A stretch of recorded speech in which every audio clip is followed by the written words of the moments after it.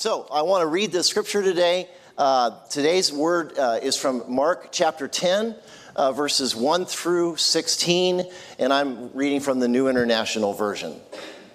So Jesus then left that place and went into the region of Judea and across the Jordan. And again, crowds of people came to him, and as was his custom, he taught them. Now, some Pharisees came and tested him by asking, "Is it lawful for a man to divorce his wife?" "What did Moses command you?" Jesus replied. Well, they said, "Moses permitted a man to write a certificate of divorce and send her away." "It was because your hearts were hard that Moses wrote you this law," Jesus replied. "But at the beginning of creation, God made them male and female. For this reason, a man will leave his father and mother and be united to his wife, and the two will become one flesh. So they are no longer two, but one flesh. Therefore, what God has joined together, let no one separate." Now, when they were in the house again, the disciples asked Jesus about this. And he answered, "Anyone who divorces his wife and marries another woman commits adultery against her. And if she divorces her husband and marries another man, she commits adultery." People were bringing little children to Jesus for him to place his hands on them, but the disciples rebuked them. When Jesus saw this, he was indignant. He said to them, "Let the little children come to me, and do not hinder them, for the kingdom of God belongs to such as these. Truly I tell you, anyone who will not receive the kingdom of God like a little child will never enter it." And he took the children in his arms, placed his hand on them, and blessed them. Wow. This is the word of the Lord. Thanks be to God. So I want to just start out by saying these words about divorce are stunning and very, very difficult for us.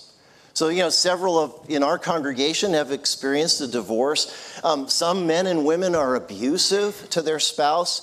Some have deeply personal reasons for seeking a divorce. Some have mental illness issues. Some are married at an exceptionally young age. I want you to know that I believe that in the image of God within each and every human person. I also believe in total depravity, something deep within the Reformed faith. When we do wrong, we are sinful. When we fail to do right, we are sinful. Even when we are good, we are sinful. So let me say this right at the beginning of this message, right? There's not even one of us who has not sinned. That sin may be something that everyone knows about. That sin may be something that you have not even revealed to anyone else, maybe not even yourself. God knows. So let's make sure we keep in mind the counsel of 1 John chapter 1, verses 8 through 10.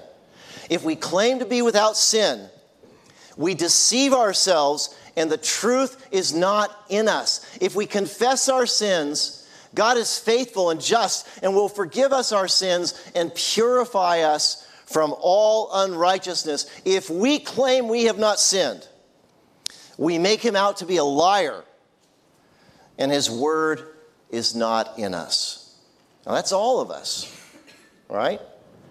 Even the choir, with their angelic voices, right? Not a single one of us is worthy of the grace and the mercy that we've received through Jesus Christ. We're going to discuss this passage and the one that follows about children, but keep in mind that none of us is worthy of what Jesus Christ did for us, okay? All right. So I mentioned James Edwards last week, and I like his role. And James Edwards mentions these things about ancient Judaism. Ancient Judaism, marriage was not about equals. It was not about mutual benefits for husband and wife. It was an institution. The chief purpose of the institution was the establishment and the continuance of the family, and the chief enemy of the institution was childlessness. In Judaism, the foremost responsibility of an observant Jewish male was knowledge and mastery of the Torah, under which he was expected to order the necessities of life, including marriage.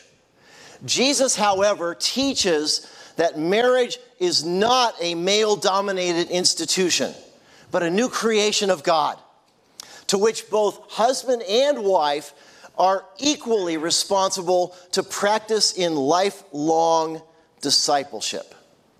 So I want to take a little bit of a detour here and talk about ECO's commitment, the Covenant Order of Evangelical Presbyterians, which if you are a covenant partner, you're part of that, their commitment to egalitarianism, and the opposite, which is called complementarianism, which suggests that men and women are created equally in the image of God, but they have complementary roles, primarily the role of women serving as wives and moms. So I want to start with Genesis chapter 3, verse 16, okay? And so Genesis 3, verse 16. To the woman, God said, I will make your pains in childbearing very severe.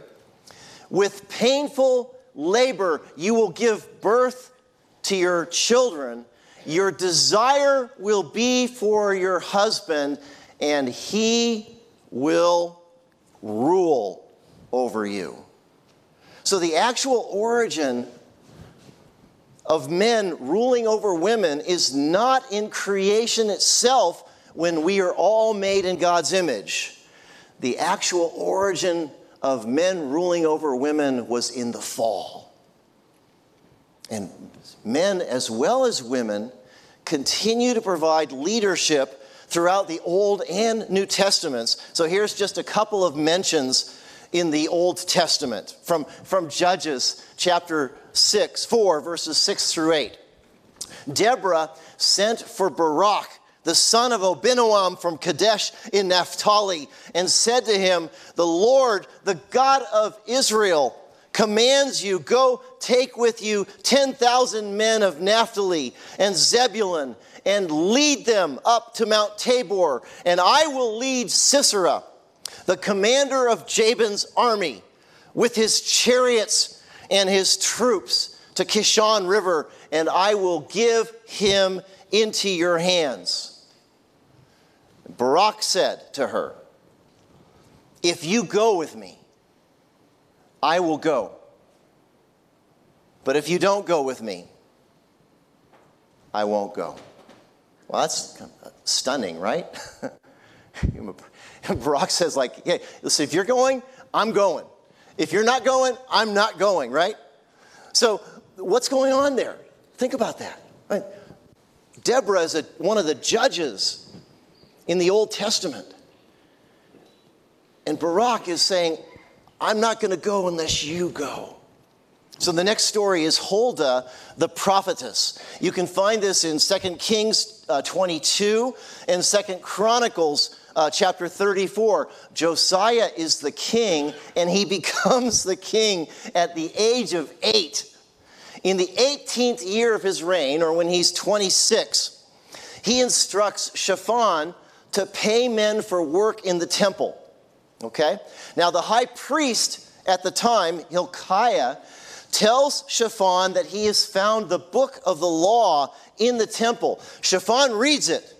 Then he reads it to King Josiah.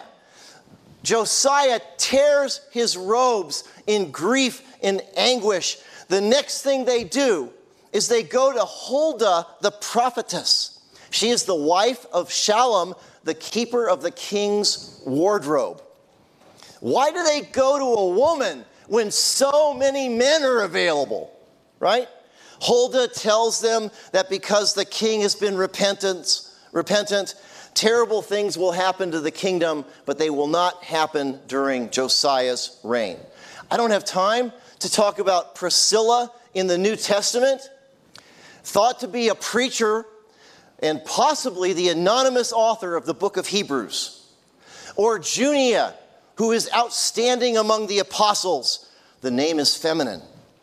The woman at the tomb, who were the first evangelists, the first to proclaim the gospel that Jesus Christ is risen from the dead. Phoebe, a deacon who possibly delivered the letter to the Romans to the church at Rome. Lydia, who welcomed Paul into her house. From 1 Corinthians chapter 12, verse 11, we read these words. All these are the work of one and the same Spirit, and He, the Holy Spirit, distributes them to each one just as He determines. Did you hear that? The Holy Spirit decides who gets the gifts. Not me. Not you. Our denomination, the Covenant Order of Evangelical Presbyterians, believes in ministry that is egalitarian. For me, it was a no-brainer. When I was at the University of California, San Diego, I encountered women who were exceptional teachers, including teachers of Bible studies. When I was at Fuller Seminary, I was a teaching assistant in the preaching department. And I saw outstanding women preachers. Pretty easy to follow the Holy Spirit's guidance, right? I'm proud of our denomination's stance as egalitarian. I'm glad that we recognize women and men called into leadership in the church, and I am honored to serve alongside Joy and Janae, who are exceptionally gifted and exceptionally talented. So let's go back to Mark chapter 10, verses 1 through 5, okay? So Jesus then left that place and went into the region of Judea and across the Jordan. And again, crowds of people came to him, and as was his custom, he taught them. Okay? And some Pharisees came to him and tested him by asking, is it lawful for a man to divorce his wife? What did Moses command you? He replied. They said, Moses permitted a man to write a certificate of divorce and send her away. It was because your hearts were hard that Moses wrote you this law. Now, first, I love that the crowds came to Jesus. And I love that he loved them. I love that he listened to them, that he respected their journeys, and that he taught them. Don't miss that. You know, when we are with our families, with our neighbors, with our friends, our workplaces, all the hobbies that we share, we are all in full-time ministry for the Lord Jesus Christ. So don't miss verse 2. Some Pharisees came and tested him by asking, is it lawful for a man to divorce his wife? Okay, now listen, this is interesting. Jesus knows he's being tested. There's a powerful reason for Jesus to believe that the Pharisees want him to fail the test. In addition, there were two competing schools of thought among the Pharisees and the rabbis. The school of Shammai was more rigid, and the school of Hillel was more flexible or tolerant. So I don't think that discounts the verses that follow. But know this, Jesus knows he's being tested, and he is on his guard. And that's why he asked, what did Moses command you? And they reply, Moses permitted a man to write a certificate of divorce and send her away. And notice the heavy emphasis on men, right? And you don't see women getting to write a certificate of divorce and send them away, do you? Although I imagine some women would like to, right?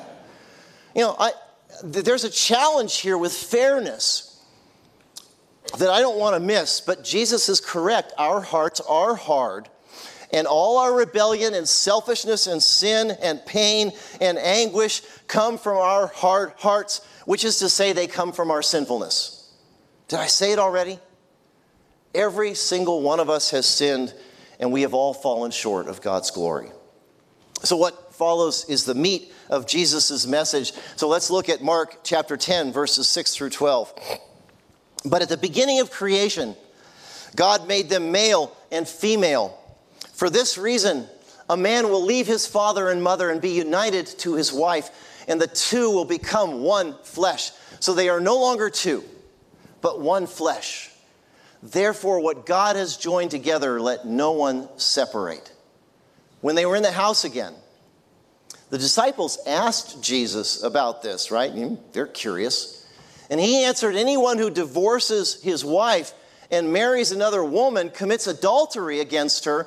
And if she divorces her husband and marries another man, she commits adultery. Wow, there's so much good content there. Note that Jesus allows for a woman to divorce her husband, and that was probably very radical in the first century, right? I mean, that just wasn't done, right?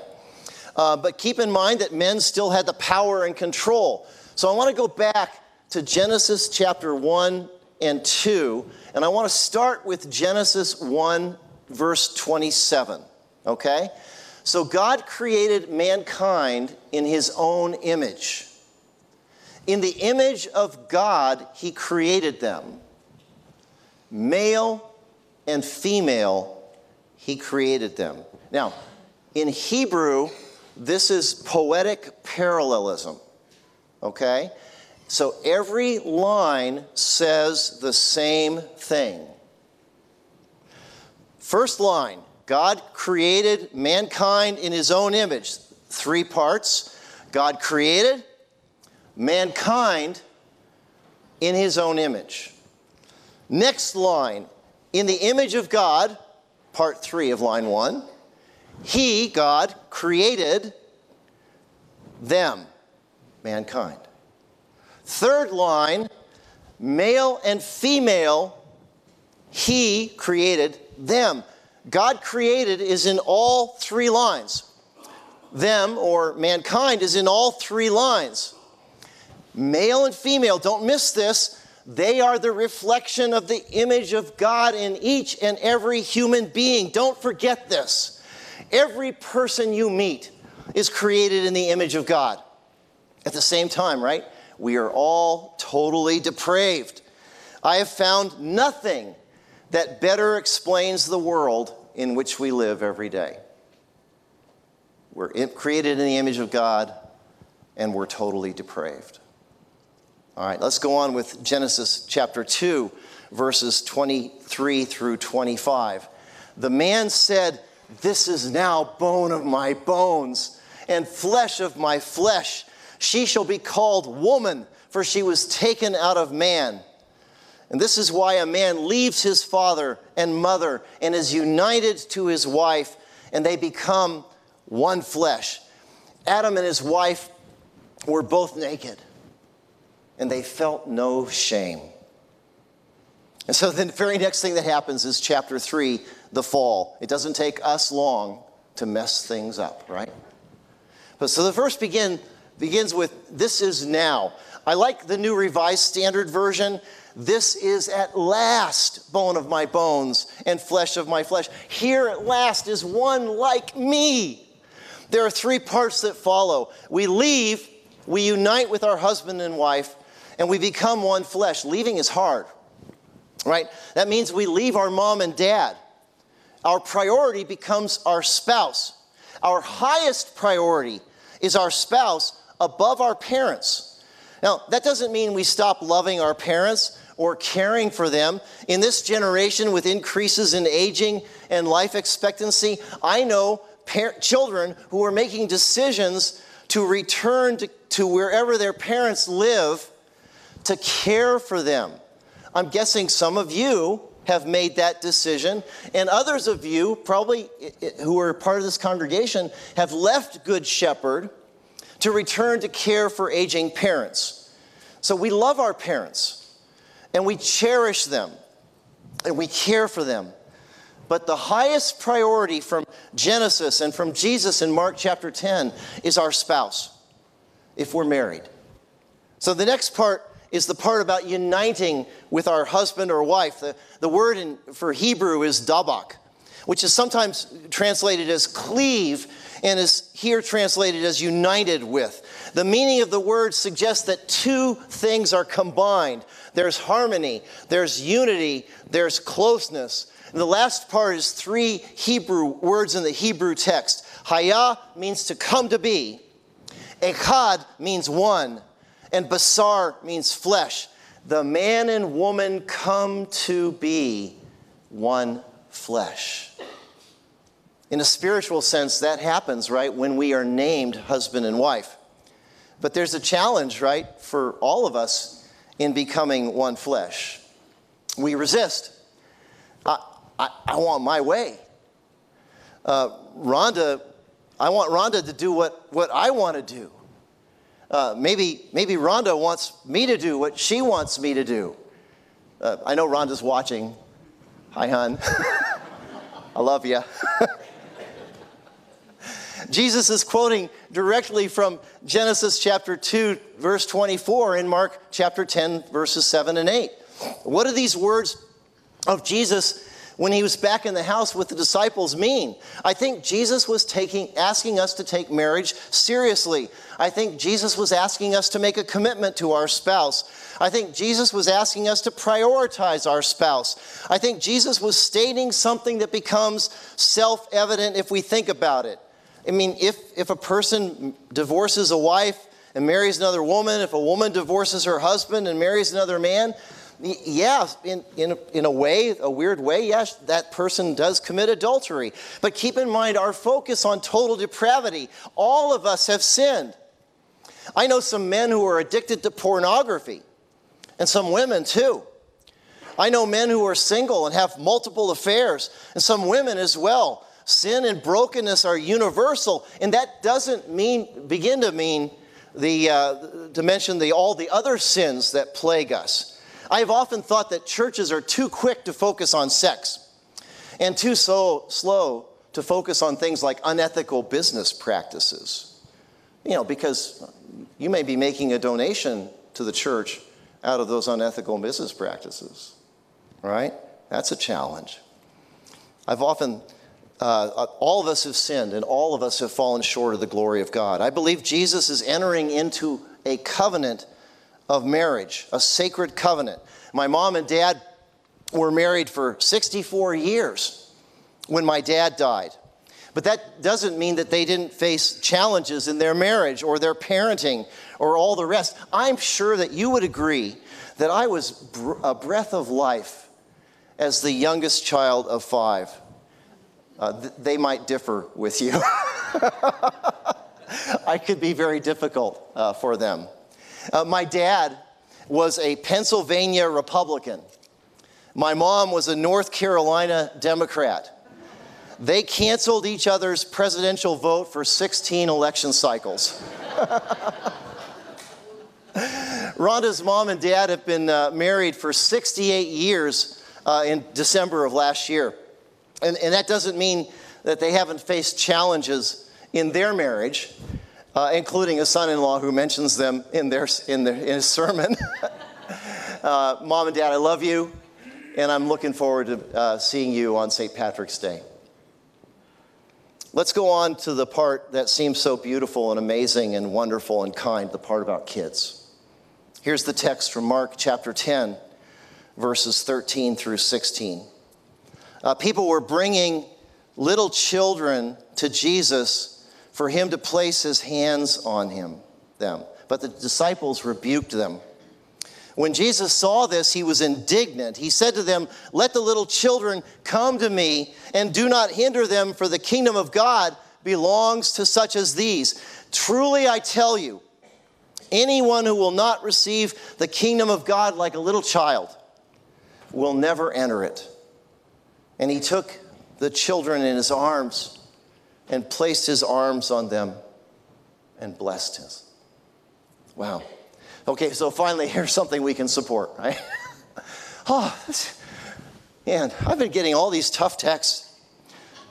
Cutting off your hand, the execution of John the Baptist, gouging out your eye. The kingdom of God belongs to such as these. What does Jesus mean? What do you think Jesus is talking about? Is he talking about the willingness of kids to trust? Is he talking about the willingness of kids to take risks? Is he talking about the willingness of children to go on adventures? Are there some other things about children that Jesus might be talking about? Talk about that. All right, I'd invite you to think about the qualities of children that Jesus might have in mind. Ralph Martin was one of my teachers at Fuller Seminary. And in his preaching guide on Mark, he said this: what makes children so apt an illustration is not their innocence, a common fallacy, but their simplicity, gratitude, and trustfulness. Most obviously, a child is transparently honest and has no pride, which is the chief barrier to entry into the kingdom of God. So verse 15 presents a challenge. Anyone who will not receive the kingdom of God like a little child will never enter it. Wow. What do we do with that?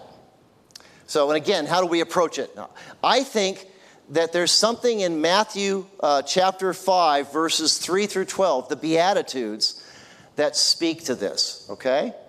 Blessed are the poor in spirit, for theirs is the kingdom of heaven. Blessed are those who mourn, for they will be comforted. Blessed are the meek, for they will inherit the earth. Blessed are those who hunger and thirst for righteousness, for they will be filled. Blessed are the merciful, for they will be shown mercy. Blessed are the pure in heart, for they will see God. Blessed are the peacemakers, for they will be called the children of God. Blessed are those who are persecuted because of righteousness, for theirs is the kingdom of heaven. Blessed are you when people insult you, persecute you, and falsely say all kinds of evil against you because of me. Rejoice and be glad, because great is your reward in heaven. For in the same way they persecuted the prophets who were before you. Now, did you know that there are some commentators on the Beatitudes who believe that the commands are in order? All right. So if you are poor in spirit, you are in a position to mourn. If you mourn, you are in a position to be shaped, which is the definition of the word meek. If you are meek, you are in a position to hunger and thirst for righteousness. If you hunger and thirst for righteousness, you become merciful to others. If you are merciful, you grow in purity of heart. If you grow in purity of heart, you become a peacemaker. If you are a peacemaker, you will be persecuted. If you are persecuted, you will be insulted. I think Jesus in the Sermon on the Mount is actually describing the qualities of a child. Children are vulnerable. Children are powerless. Jesus is right. Unless we enter the kingdom of heaven like a child, we will not enter it. We must give up our pride, our accomplishments, our status, and enter as a child. This has been such a difficult text. Hear this: you are covered by the grace and mercy of our Lord Jesus Christ. No matter what sins you may have committed or what circumstances have been brought into your life, Jesus is trying to prioritize marriage as a sacred covenant, but that does not mean that he does not forgive you. Romans 8, verse 26 reminds us that in the same way the Spirit helps us in our weakness. We do not know what we ought to pray for, but the Spirit himself intercedes for us through wordless groans. The Holy Spirit is interceding for you. God the Father has separated our sins as far as the east is from the west. Jesus is praying for us. 1 John chapter 2, verse 1 says that we have an advocate before the Father, Jesus Christ. An advocate is someone who pleads for us, who advocates our case. When you encounter these passages in Mark and other difficult passages in the Old and New Testament, remember that we are covered by God's grace. We don't deserve it. We can't earn it. There's nothing we can ever do to pay it back. But grace is given to us freely by our Lord Jesus Christ through his perfect life, his ability to be fully God and fully human through his death on the cross and through his resurrection from the dead. May it be so. Let's pray. Gracious and loving God, thank you for these difficult words.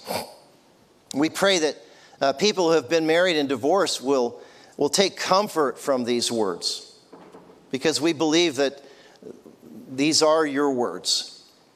And at the same time, we pray that each of us would deal with our own sins. We pray, God, that you would lead us and guide us and shepherd us. And we pray all of this in the name of the Father, the Son, and the Holy Spirit. Amen.